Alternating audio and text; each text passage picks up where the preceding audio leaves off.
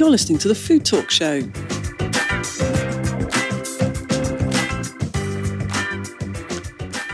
Hi there, my name is Sue Nelson, and for the next half hour or so, we're going to be talking about all things food and drink, vodka and cheese, actually. You're so excited. I'm so excited. Oh, look at your little face. Look, there's something, we've talked a lot about cheese over the years, and it's just a very, very, very exciting thing. You're pretty excited as well. I'm so happy right now. Yeah. And the reason why we're happy is because we've got 4 cheeses to choose from. And it looks like I've got about 3 glasses of vodka in front of me as well. So, my happy place. Yeah. And also, the last time we recorded it was vodka, it was 12 o'clock. And today we're recording actually a bit closer to kind of, sensible time. It's 3:45 recording. Quarter to 4. Not in the morning. Happy hour. We're kind of in happy hour. Indeed. So we're joined by Jason Hinds of Neal's Yard Dairy. Thank you so much for bringing some cheese with us. It's an absolute Jason. pleasure. So very exciting. A little bit whiffy in the studio, it's but we're fine. We're fine with that. Yes. And also we're joined by Jan Woroniecki. That's right. Hello. Hello. And you're from Kavka Vodka. That's it. You are Kavka Vodka. Kavka Vodka. You are yes. Kavka Vodka. And this is Polish vodka. Very so good we're going to Polish be, we've got 3 English cheeses and 1 Welsh cheese, and we've got some Polish vodka. Now, I wasn't quite sure how to start. So I think we're just going to dive in. We've just got to dive in, haven't we? So in the studio here, we've got microphones everywhere, we've got leads, we've got headphones, we've got bits of cheese and glasses. So it might be a little bit noisy. Jason, we know we've talked a lot on this programme, and we've been lucky to have the guys from La Fromagerie here as well, which is another great cheese shop, there's now more English, British cheese producers than there is in France, or a number of different sorts of cheeses. Our cheese culture's just taken off since 30 years when you started this. Well, I think it's the 20th century is an interesting period of time to look at if you're looking at what's happened with British cheese, because it's really only in the last 40 years that this kind of this rebirth of British farmhouse cheeses began. At the beginning of the 20th century, there was thousands of producers, or hundreds certainly, making a cheddar. Now there's only 3 or 4 making a proper cheddar. Yep. And when I began in the business nearly 30 years ago, there was only 2. So it has gone through this amazing, depression, if you like, throughout most of the 20th century. But it's really in the last of 30 to 40 years that it's come back with a vengeance. And stunning. I mean, we really can literally hold our head up across the globe in terms of cheese making. And in fact, one of the reasons for, aside from the fact that I was weaned on cheese and was keen to follow my passion and do something that would pay me to eat cheese, I also was very keen to, having discovered Neal's Yard as a shopper, going into Soho. I would go in on a Saturday and buy records, so play records. I discovered Neal's Yard and started buying cheese, because I couldn't believe there were such amazing cheeses made in Britain. And so my goal was always at some point in the future to export the best British cheese to France.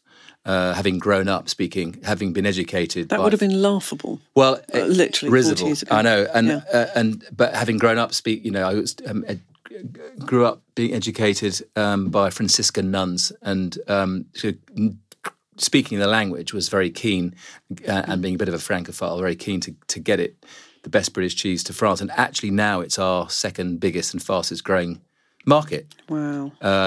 And the reality is the French just love great food, and we have great cheese. So it's not, while it was laughable, theoretically it's laughable, if you've got a great product, it's a market where people appreciate great products. They appreciate good food, good drink. Now, one of the things that only dawned on me reasonably recently, actually, is that you can get the same cheese made by the same maker in the same way. Mm-hmm. I can have it on, a store in Waitrose. Mm-hmm. I can go to your shop, but actually that same cheese by the same maker will taste markedly different. I'm so glad you asked that question. And that was a huge shock to me. And cheese is about the way you keep it, isn't it? It's more than that. Yes, well, I'm sure we'll go into it. But I'm just going to bring Holly in. Holly, that's the thing where for me, delis and farm shops actually can really beat the supermarkets. They can have the same range actually, but they've got to understand how to keep it. Yeah, and you know, because it's markedly different when you then get it home. It completely is. And I think there is also an element of educating the customer about what they do with the cheese, how they look after it when it's in their fridge. And I think it is a really big job. And I think it can sometimes take a bit of investment for, you know, a small scale independent shop. Maybe the owner loves cheese, doesn't know a huge amount about it, but they really do need to educate themselves and get the tips and tricks and technology maybe that they need to really showcase the cheeses at their best, because they deserve it. Good cheeses deserve to be really showcased and looked after. So tell us how to look after cheese then. Now's your chance. Well, I think that even before it comes to the looking after it, I think just you touch on a point which I will just very briefly just say a couple of words about, because I think it's fundamentally important to farmhouse cheese. Most people that eat cheese are used to having it taste the same one day to the next, because that's how commodity products are. They seek to be the same. But actually, with any of these cheeses, from one day to the next, they change. That can be to do with climate, and it can be to do with, you know, what the cows are eating or what the sheep or the goats are eating. It can be to do with who's making cheese that day. And so if you imagine that you were to make a recipe, a cake, and, you know, on 2 consecutive days, if there's a different chef making the cake, it won't taste the same. Farm cheese is much like that. There are many, many details which can cause the cheese to be different from one day to the next. So when you, but in a way, that's almost like wine. So one year we've got this particular cheese, and it's got this flavour. The next year, I'm sorry, chaps, it's slightly different this year because we've got. But that's okay, isn't it? But with wine, it's easy in a way, because there's one cru.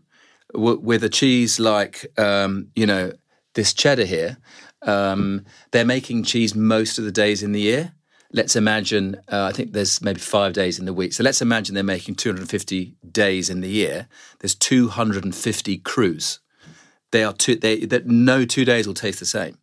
So there's a and they can range from being absolutely exceptional to spit out awful. I mean, it's not that common that there's that kind of polarity, but that is the kind of variation that you can get. So I think keeping the cheese well and serving it well is important. But if you start off with something that's not brilliant to begin with, it will always remain not brilliant. You're stuffed. Yeah. And so we spend a lot of time on farms selecting, going through the different batches and grading out the ones that we want to buy. So that's quite an unusual thing. Yep. But then you're absolutely right. Putting cheese in good conditions, where we have, we have 6 or 7 different temperature and humidity controlled environments where we put these different cheeses. So that cheese, which is the cheddar, did not spend any time in the same room as this cheese, the St. Jude, which is like a sort of Saint Marcelin style, or this. None of these 4 cheeses spent their lives they've never met. They've come together for the first time on this small table. It's a beautiful moment for them. Yes, they've never been waiting all their lives. Okay, so let's try one and explain how this one's been kept and how you would look after it. So we have. So this is St. Jude. Yeah. This is. I hate this job. I so hate this job. It's made to a recipe that follows the Saint Marcelin recipe, which is a French cheese, cow's milk cheese recipe, which originates in the Rhone Valley. It's a very kind of unctuous, lactic, fresh, creamy, very creamy, but it's just got this lovely mouthfeel. A little touch of sourness. Really nice. The French equivalent, I think, is can have slightly pointier flavour. This one's got, it sort of envelops your mouth a bit more. It's a bit gentler. That is so nice. Holly, say something. Describe it. Doing Suffolk proud. I don't know. Same as Jason. Just it's got so a really creamy. Nice long aftertaste as well. It's almost kind of cottage cream kind of texture. It's as luscious and indulgent. The texture's great. The Saint Marcelin is definitely one of my favourite cheeses. I I mean, the number of small, because they come in those little terracotta pots. Yeah. And I have a ridiculous number of those terracotta pots in my house. It's great. I mean, one of the things I love about English cheese and British cheese is that they are innovating. Yeah. So on some level, I have a bit of a complicated relationship with the idea of someone trying to recreate a French classic cheese. But it is done brilliantly. Yeah. And it's slightly different, I agree with you. It is... Yeah, I think that obviously the climate's very different, and the milk that this cheese this cheese is made with is actually from a French breed that is very, very good milk for turning into cheese, Montbéliard.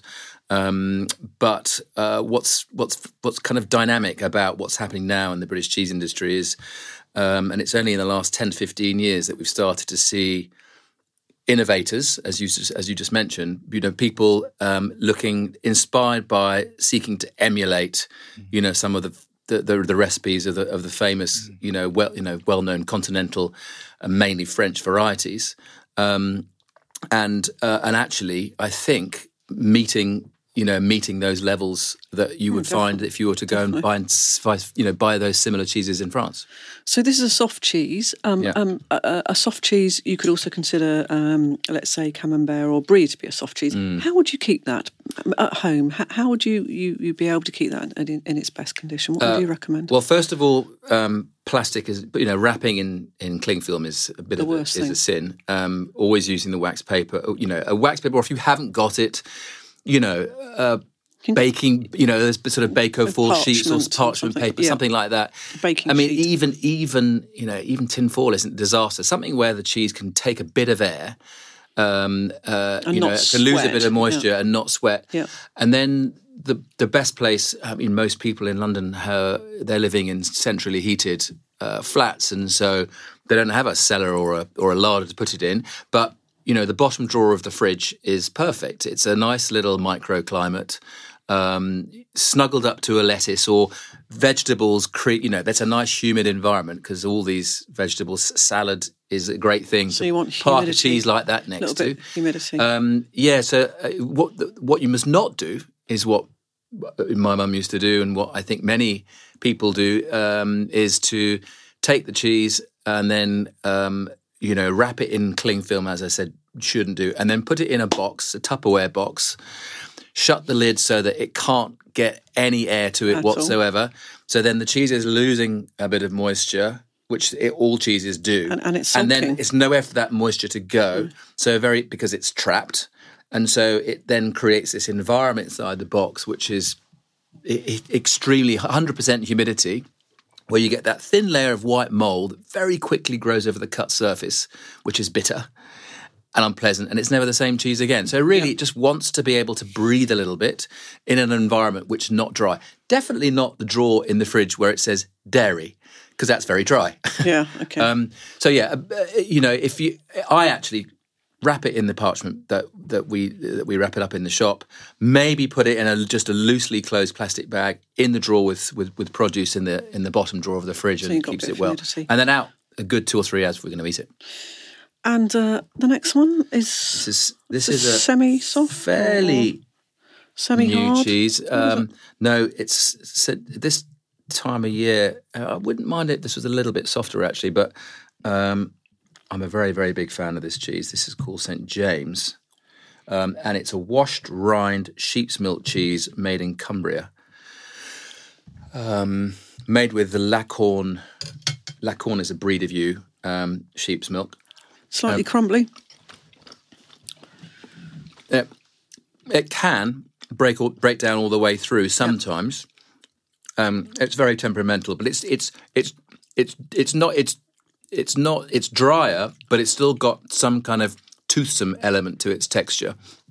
So it's not like dry powdery. Your teeth can sort of glide into it. And it's got that. I mean, I love sheep's milk cheese. And right now we're right in the middle of the season. What do you think of that, Ollie? It's not my favourite, actually. I really like that. It reminds me of another cheese. I'm trying to think of which one it is. I know you also sell. A soft one? No, similar texture to that, actually. Risley. Is it? Probably, yeah. A washed rind. I really like that. I mean, I love it. I think part of it for me is I feel that with cheese, what's really nice is the variety. Oh, wow. I mean, so for me, it's like you have something like we had at the beginning of St. Jude's, and it's like creamy and soft, and it's basically like spreading a really big chunk of butter on a bit of bread. That's a completely different taste. Covered in cream. Try this, because this is another part of the same cheese, which is much more broken down. Thank you. So that's a completely different flavour to the last flavour, and it's off. No, I prefer that. It's just from the same cheese, but only from about an inch away from the last bit that I gave you. That's the amazing thing about,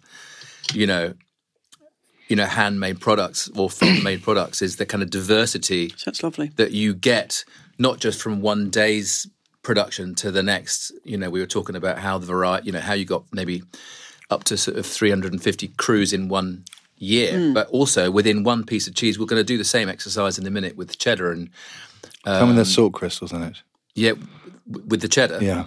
There will be some, yeah. And you're going to see that actually as you traverse from the centre to the outside of the cheese. Anybody can see Ollie's face. I think it's just so. I think cheese is just really. So we're going to go on to cheddar. Now, the first two cheeses we've had are very sort of white in colour. Yeah.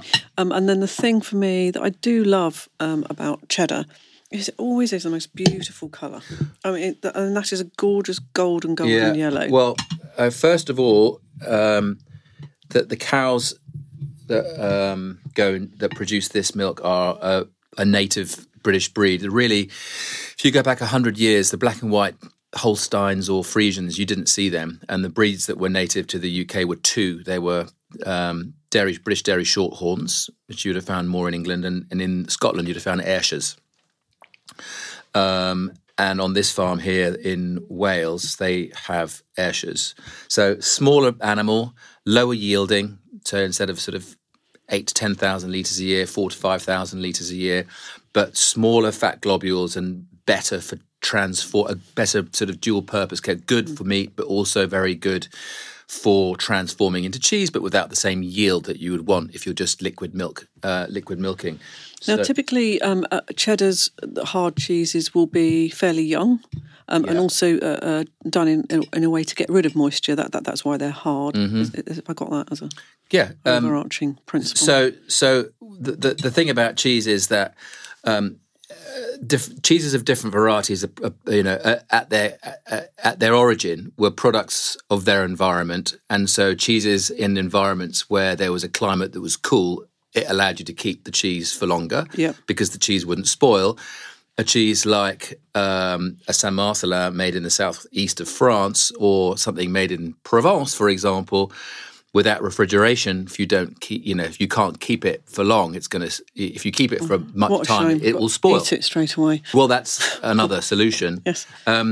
So, we have a climate in the UK which is predisposed to being able to keep cheeses for longer because it's cool out. And so cheddars, most of the cheddars that we keep will probably be kept for a year or more, some for a bit longer. It depends on the batch, actually. Yeah. So reveal which cheese this is. I thought it was Montgomery, but it's not. No, but it is a Welsh cheddar. Right. Holly, guess. You said you were going to you said you thought you might know what it was. I saw the label. Oh, that's cheating. That's cheating. But, so it's Hafford. Yeah. I had that. So this cheese is made in West Wales, and actually it's made on a farm which is one of the first farms at the beginning of the organic movement in the late 1970s. So it's Patrick Holden's farm. Yeah. And cow's milk, Ayrshire milk. It's a small farm, probably about, they produce about 30 tonnes. Now, what I want you to do is I want you to taste the bit near the centre, the nib, as it were, and then you're going to go right underneath the rind and have that bit, and you're going to find two totally different flavours because that is so strong in terms of taste. Whereas strong or full? Full is probably because I'm not using the right vocabulary. Well, a lot of people, for me, there's a lot of strong cheeses, and for me, a strong cheddar is one which is maybe quite acid, people say, I love a cheddar that burns my mouth, and that's not a very good. For me, that's a strong cheddar. Yeah. This is full. Then. I want something that's just what we're looking for when we grade it. Something that just fills your mouth. Huge aftertaste. And has got a long, balanced, rounded flavour that after you've swallowed it, the flavour is there for, minutes after you've swallowed it. That's really what we're looking for. And it won't be like that with every batch that we'll have graded. In fact, our buyer was up there with a couple of people from the team just last week. We go up there every 3 months and grade out 3 months worth of cheese. So then if you tackle a little bit from just under the rind, you'll find a much more... I ask, sorry. Yeah. What are you thinking, Jan? Are you enjoying that? Very much so. Just the tip. I'm keeping quiet and enjoying it. You just tasted the tip bit so far? I tasted both ends. Right, so we've got to now taste the other end. So there's more acidity in the middle because there's been less of the effect of the rind maturing the cheese from the outside to the centre. So it'll be brighter, more acid in the centre, and where there's been more of the effect of the mould ripening the cheese from the outside, because that's where the rind is grown, it's slightly drier, and it'll be more savoury. It'll be meatier. It'll have a very different character. And I think that's one of the things that fascinates me about this kind of handmade cheese is just within one very small little slice, you can get this kind of diversity of flavour, which it's several cheeses in one. Ollie, you're not saying anything. Right. It's all just I'm just trying to keep getting bits of cheese, keep attracting the eye and be like, yeah. That's a lovely cheddar. That's a lovely cheddar. I mean, I've had it before, and I think one of those, the interesting thing about cheddar is it became so industrialised in the way that it's been produced. And the texture was always awful. Oh, yeah. Slightly rubbery, horrible texture. Sort of trampolini. Trampolini texture. But, it's just, that is such a sophisticated, because I think cheddar became also that. Now. Yeah, it's long. It's really long. It's like the end of a really good evening. It's like, Still got that. Still got it. And blue cheese. So explain. You have still got it. I know I've still got it. I know that, but I meant I've still got the taste of the cheese. We haven't hit the vodka yet. No, I know. Yeah, that's still to come. And so blue cheese is it has blue mould typically, and that mould is running. The veins is probably a better word. It is by metal generally, isn't it? So what happens is if you look carefully on the outside, you'll see a few holes here and there.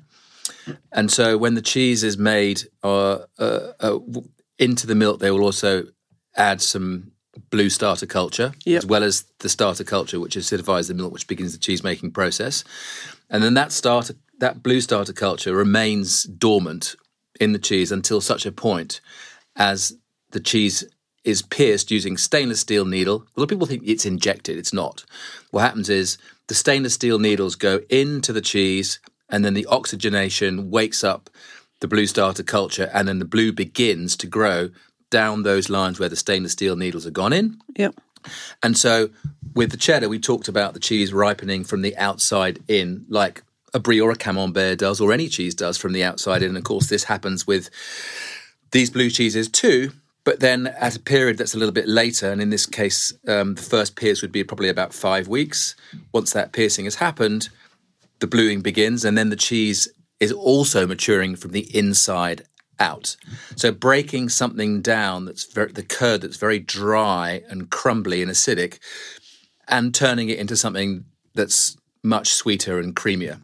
So there's two kind of maturing, actions going on here. Yeah, we had the lovely people from was it Butler's Black Six Blue? Lovely people here a few programs ago, and again their stuff was lovely. Yeah.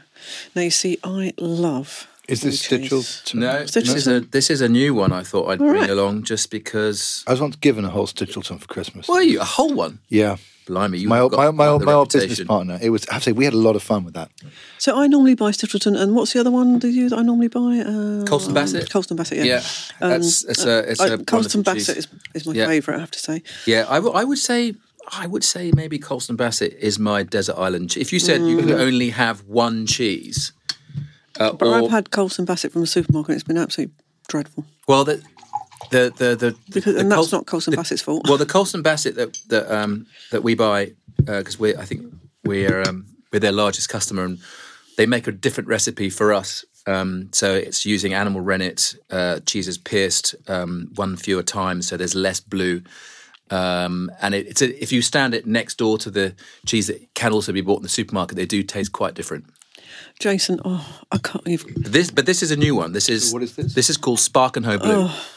I've never heard of this one. Spark and Hoe. So the Red Leicester that they they're make well Red Leicester. known for. She's good, isn't she? Yeah. She's good at cheese. She knows her cheese. What do you think of this one? I think it's amazing. And I love I don't know if this is me knowing that it has... Does it have animal rennet? Yeah. But I can kind of sense in the back of my mind a bit of rich meatiness Yeah, almost, it's very savoury. rather than It's just being really punchy. savoury. It's very umami. I think Gorgeous. that's perceptive. I think that, there's a particularly the aftertaste. And as you get down to the rind, just under the rind, for me, the diversity between the bit in the centre, which we talked about with the cheddar, and the bit under the rind, the difference in flavour between those two is even greater because of the effect of the two types of maturing. And underneath the rind, for me, that the savouriness of that is absolutely, it's almost, if you didn't know you're eating a cheese, you might think it's a stock or something, it's got that incredible beefiness, that sort of stocky essence. We are so going to fight over who takes that home. No, you're not. You're going to Iceland, aren't you? You're going to Iceland. Why don't it keep to... No, you're right, yeah. No, it won't. No, it won't. They're so horrible to me. Jan, are you a fan of blue cheese? Very much. We in my restaurants we take been taking Neal's Yard cheese for years and years and years. I'm thinking I'm going to swap over. I haven't had this one. You must give me that one afterwards. I haven't had this one before. I haven't. No, gorgeous. I it's think fabulous. you're definitely entitled to a piece, Jan. I think. Okay, thank you. I'll take the whole thing. Done. Something about a blue cheese like that. It's just such a particular flavour. There is nothing else like it. And You can't explain it, can you, to me? Really? Which is rubbish because we're on radio, but... All I'd say is, look, I think one of the things that Neal's Yard does a great job of is the retail experience of cheese. And I think when you walk in there, it is, you feel like you're on a day out. It's an activity. And I've always loved the way the guys there will taste and eat with you. Yeah. And I wonder if they all need to lie down at the end of the day. What? But they must. Do they have cholesterol tests at the end of each? It's not mandatory, but most of us are aware of it, and we're all pretty active, and we do eat a lot of cheese, but none of us are ranked particularly high on that test. But it's important that we do that because, as I mentioned before, the batches taste different from one to the next, and so it's really important that the customer that came in 2 weeks ago or last week and bought a Havard cheddar is not going to be buying the same batch the next time. So it will be different. And it's important that whoever's serving that person, that they also know how it tastes today. And by eating it together and having a discussion about it, it's a genuine engagement with the process of buying some food. Something else, I went to Neal's Yard a few weeks ago, and something that I thought was really amazing is that you had the St. Sarah and the St. Jude kind of sister cheese. And it was blue, and I'd never seen that before. So on the rind, on the outside. On the rind, yeah. So I mentioned that to the girl who was serving me, and she said, "Oh yeah, we're just trying it out, just see what happens." And that was so exciting that there was a retailer who wasn't just going by what the producer advised, or just kind of having confidence to play around with it yourself was brilliant. Well, I think that's what part of it. In the very early days, talking to Randolph, who's the founder, about how the business began. At that time, in the late 70s, 1979, people didn't know British cheese, and he didn't know British cheese, but made cheese, and then went to go and visit farmers that made cheeses also, because he had a place where he sold the cheese that he made himself in Neal's Yard, and then thought, well, I don't really know these, so I better taste them out. I think they're good, but I better go and taste them out with the customers to see what they think, because I might be wrong.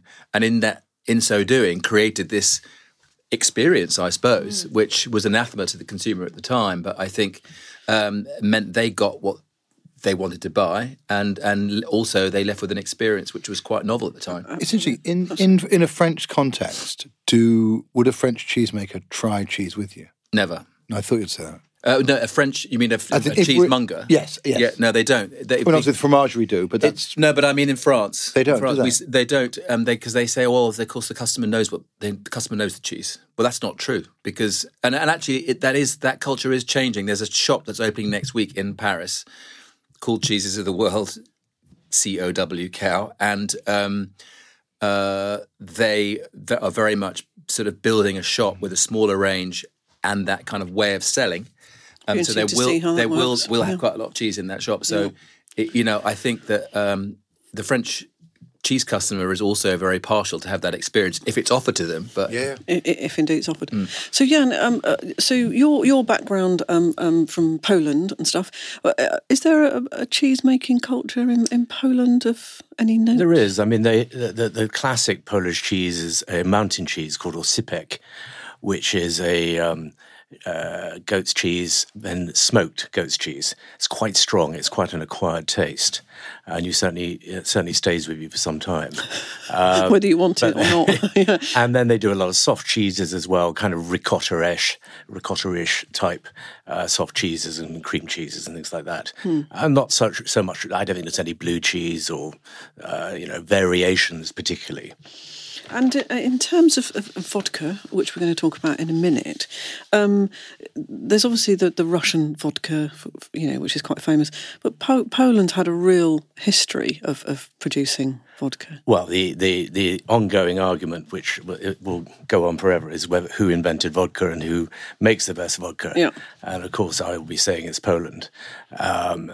Quite historically, I don't know, who came first, but certainly it all came out of kind of distillations for medicinal purposes, and that process of using the pot stills to create spirits, and then eventually, in around the 17th century, when vodka as we know it started to be produced. And one of my favourites, this is a long time ago because now there's loads of vodkas to choose from. I used to really like bison vodka because I used to like the grass. Well. I used to.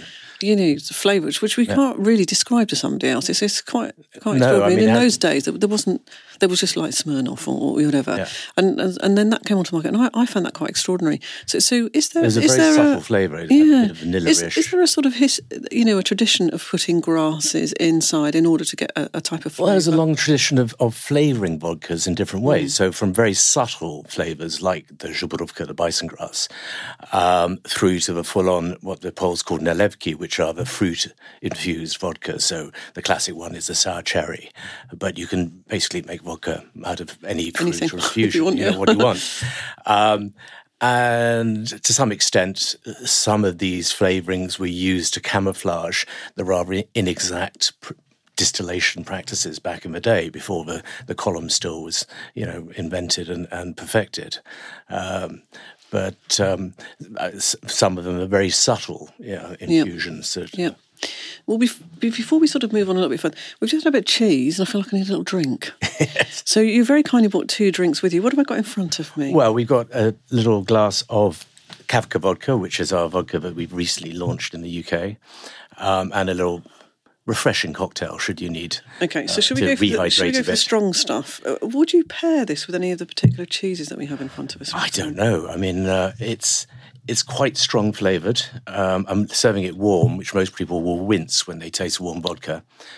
But this is made to old-fashioned production techniques. And going back to what we were saying about flavouring, after that. This has it's kind of an old-fashioned production technique whereby you get this is a blend of good rye and wheat spirits. That has actually really burnt my throat. I think. And then you add really very small strong quantities of aged fruit spirits. So in this case, a bit of plum and a bit of apple. And so that gives a depth of flavour and a complexity you don't normally find in a vodka. If you drank as you said, a Smirnoff warm, you'd be wincing a bit, but you'd be wincing a lot more. There's all sorts of things going on. So I've drunk that, and then I had a massive hit, and thinking, wow, that's pretty... Where am I? What am I doing on this radio program? Yeah, which happens a lot. But big alcohol hit, and now I've still got all sorts of things going on. Actually, it reminds. This might sound weird. It reminds me of a grappa in the sort of, because I mean grappas have a lot of sort of richness. I always talk about the very boring mass-produced vodkas as being very singular, and I think this has a much more. Do you understand when I say a grappa? No, absolutely. I mean, this is what we're aiming. I mean, I think. The problem with vodka has been that it's a kind of combination of the kind of centralization and industrialization of vodka production during the Soviet era in Poland and Russia. And so every kind of plain vodka came out the same. Plus the Americans, who the legal definition of vodka in America is a spirit without taste, without flavour, without character. No. Yes, that is the legal definition. This vodka cannot be called vodka in the United States. Sorry, so they actually will test if it has any profile? Yes, so if somebody tastes it and says, oh, that got flavour, then that ain't vodka. Can I have some of that blue? I think that's going to go well with that vodka. So that is an astounding fact, is it not, It's a ridiculous fact. Yeah. But I mean, that's really interesting that you would get to the point. I mean, that's how you define a being cleaning cynical, liquid. I would say it is that the sugar manufacturers in America wanting to create an easy spirit, which to offload their excess sugar, but that they could then call vodka.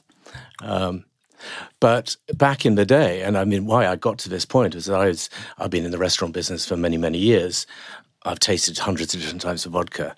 And sometimes I saw a glimpse of the way that they used to make vodka back in the day. Some of the smaller old-fashioned Polish brands did have character, did have taste. And in fact, things like Stolichnaya used to have caraway flavouring, and a very good Polish vodka called Żytnie used to have apple spirit in it. So back in the kind of 18th, 19th centuries, each distillery would create a vodka that had individual character and taste, and is a way of kind of separating them out from the field. Currently, all the big brands of plain vodka, they're all kind of fighting over a very narrow ground and trying to find a point of difference. But which is no taste. There is no taste. Yeah. And so they're talking about 100 times distilled and filtered through this and da-da-da-da-da. It doesn't. So tell me what else you bought for me, because I've got a long, lovely drink. Well, hopefully here, it's not too diluted. It's It's just a refreshing summer cocktail that Carol Terelis, who is our bar manager at Baltic and has worked with me on the Kavka production, has put together. Very simple one to do at home, which is some jasmine tea, some elderflower, bit of tonic water, bit of vanilla. Wow, that's... So jasmine tea, vanilla. That's nice. Elderflower cordial. Elderflower top with tonic water. But it's quite a nice kind of refreshing summery drink. That's lovely. Did you leave your car at the station, or you just cycle? I'm on the bicycle. Did you leave your car at the station? I'm being picked up. I'm prepared. I'm going to have to leave mine there till tomorrow morning. That's lovely. Good. Really nice and refreshing, and lots of lovely tastes there. I like it neat as well. Just on its own is really nice. I think it's really flavourful. The aftertaste is lovely. Yeah, and it's kind of that sort of poire Williamy, that slightly fruity. I was going to say it's kind of a bit stone fruity, cereally exactly. kind of. It's really delicious. I mean, the fruit spirits we put in there are these old 70 years old aged pot still fruit spirits, but it amounts for less than 1% of the alcohol in there. But just that small amount gives an enormous amount of character.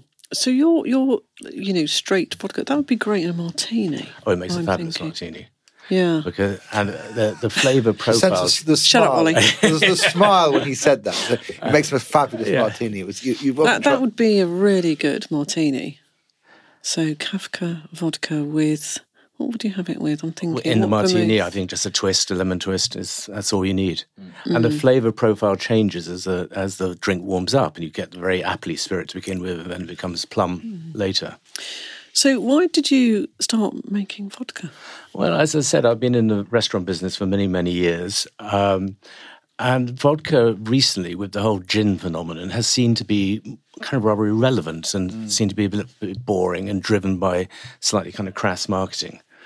And so I started doing some research, and my family used to own distilleries back in the day and one thing and another, and eventually came across these production methods. And we went around various distilleries in Poland and tasted some very strange things, and then eventually ended up working with this amazing woman called Ursula at a small distillery in Wrocław in the west of Poland. And after many kind of variations and blends, we came up with this one, which we think kind of works because it has it has the flexibility to be drunk by itself with a mixer, as a martini, as I said.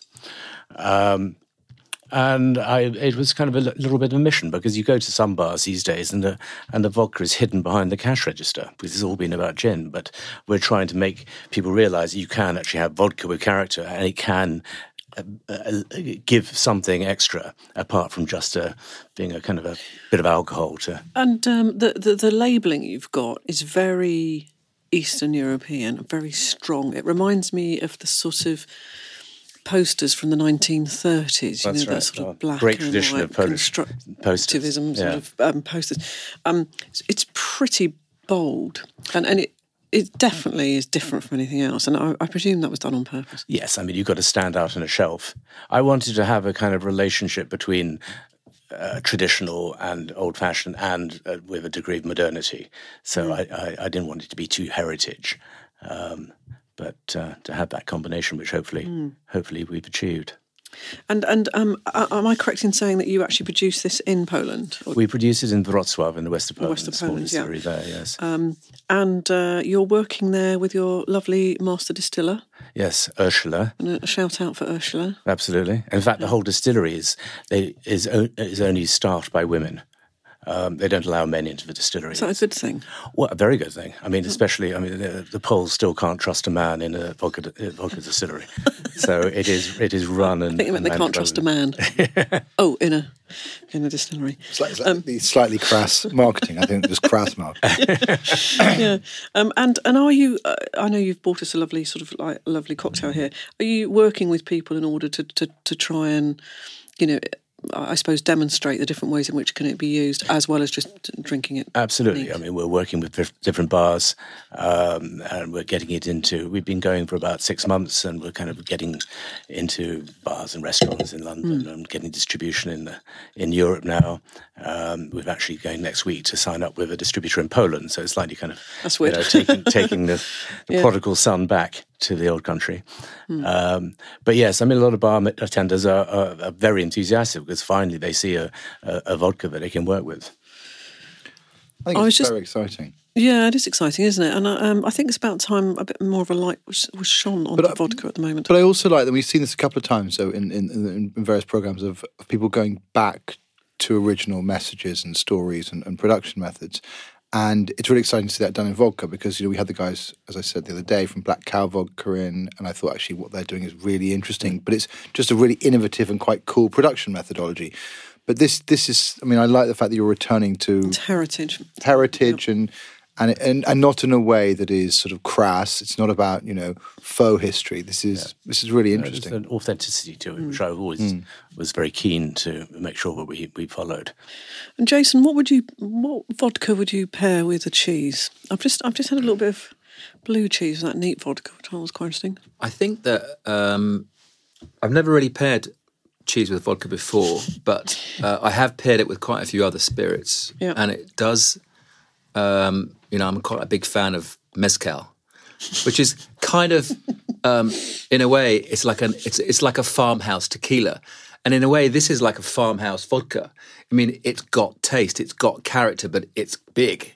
There's a lot going on. So this St. Jude will not be able to keep up with it. And I think the thing about pairing is you want to balance up the levels of intensity with whatever it is that you're pairing, whether it's a food and a drink or a cheese and a drink. So, I think you're going to want something that's got really quite a lot of power to it. The blue might get away with it. I was thinking more about, I haven't got it here with me now, but I think it would probably work quite well, would be the Tunworth, because there's a lovely, there's what's lovely about that, as well as the fact that it's big and it's full, this vodka, it needs something else. That would cut through the Tunworth a bit, actually. That's what I mean. That sort of almost cloying, satisfying cream, creaminess that you have with the texture of the cheese will be cut through with that. But also, there are two levels of intensity, which I think will keep up with one another and give each other a run for their money. Try that, yeah. So I think that might on the menu. Tunworth. Yeah, I think it might work. Yeah, with that could be interesting. And just to wind up, so many people obviously have cheese after dinner as their sort of, if they have a dinner party or friends round or something.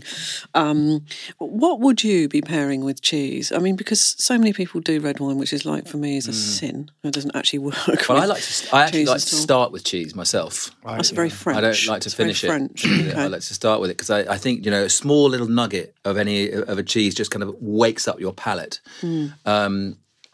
But You've just validated something. I have to say, I had a great friend in America, and he always used to, before going night out, he'd like have a few cheeses and we'd have a few drinks at his house. It was also a lovely way to start an evening, and it's such an amazing thing to eat that actually to open the evening with it does allow you to enjoy it. Yeah. So I'd be full up. I wouldn't eat anything for the rest of the Well, you just have a little few morsels, that's all. I don't start. That's the trouble. It's the 2 thumb rule we learned the other day. Yeah. I mean, there's all manner of I mean, I read many years ago. Everyone says, red wine and cheese. That's the best combination. It's not at all. I disagree. I think that disagree. I read somewhere that fat is to tannin like oil is to water. Yeah, and I do find that the tannins. There are some amazing combinations that you can get with quite mature cheeses and some red wines, but by and large, I find the tannin kills the flavour in the cheese. White wines generally pair much better, but we've had I've had lots of pleasure in recent months pairing green teas and cheese. Got an incredible combination with a goat's cheese and a Japanese sencha. Whiskies and washed rind cheeses, scotches that work, can work quite well. Sakis. I mean, I've been to one of your tastings, and there's a really nice bit of beer pairing going on with some craft beers and porters as well. And I think ultimately, very nice. If you're going to go back to sort of terroir and British food and drinks, we're not a nation of winemakers. We're a nation of brewers, and actually back to that thing of intensity and marrying up levels of intensity. A lot of the native cheeses to the UK are what we call the territorials, the hard cow's milk types cheese, Lancashire, cheddars, Cheshires, Caerphillies. And actually, if you had wines with most of those, they're actually quite mild, relatively quite acidic by their profile, and actually they wouldn't keep up. But actually, if you have a pale ale with a Cheshire, it's incredible. They're just meant to be together. So I think that round the evening off with a few beers and cheese and blue cheeses and beers. I think there's almost no beer that I've had that doesn't pair with a blue cheese with a cheese like the one we've just eaten or a Colson Bassett. I think that there's a lot of joy to be had. Well, I'm terribly sorry we have to end the programme. You're just going to tuck in after this, aren't you? I'm just going to have a cheese first. I love it. I remember once doing a cheese tasting. Well, not cheese tasting, a cheese judging, and we ate loads of cheeses. And it's just a lot of fun. And we're very good at it over here, which is great. So I would like to thank Jason Hinds of Neal's Yard Dairy ever so much. Thank you, Jason. Pleasure. I know it's not just you, and you're very keen to say that as a whole team at Neal's Yard Dairy, but all those years, and it's still right up there. And if you haven't been to Borough Market or to Covent Garden and had a good look around, it's how you should present cheese, don't you think, Holly? That's how you should do it. Absolutely. Great fun. Make sure you buy loads of stuff. And also thank you to Jan Woroniecki. Thank you, Jan. You. That wasn't what I expected. Oh, good. It was really punchy. Very, very nice. And where can we get it? Online, Headingers and Wines or thedrinkshop.com. Otherwise, Superior selected off licenses throughout, and excellent, and hopefully more and more bars in London. Right. Yeah, and it goes under the name Kavka Vodka, Kavka. And what we will do is it'll be on the website. There'll be a whole page devoted to Jan and Kavka, and then you can go through to the websites where it's available. And of course, we'll have a little page on Neal's Yard Dairies if you didn't know where to go and find their stuff.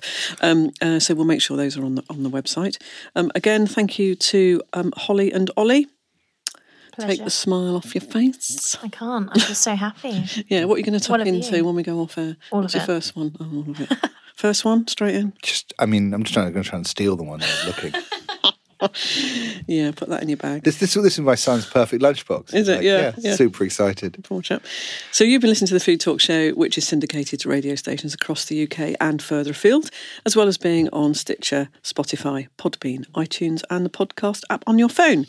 Thank you again to everybody in the studio, and if you'd like to recommend any future guests, someone doing something groundbreaking in the food sector, just like Jan, for example, get in touch with us via Twitter on @FoodTalkShow.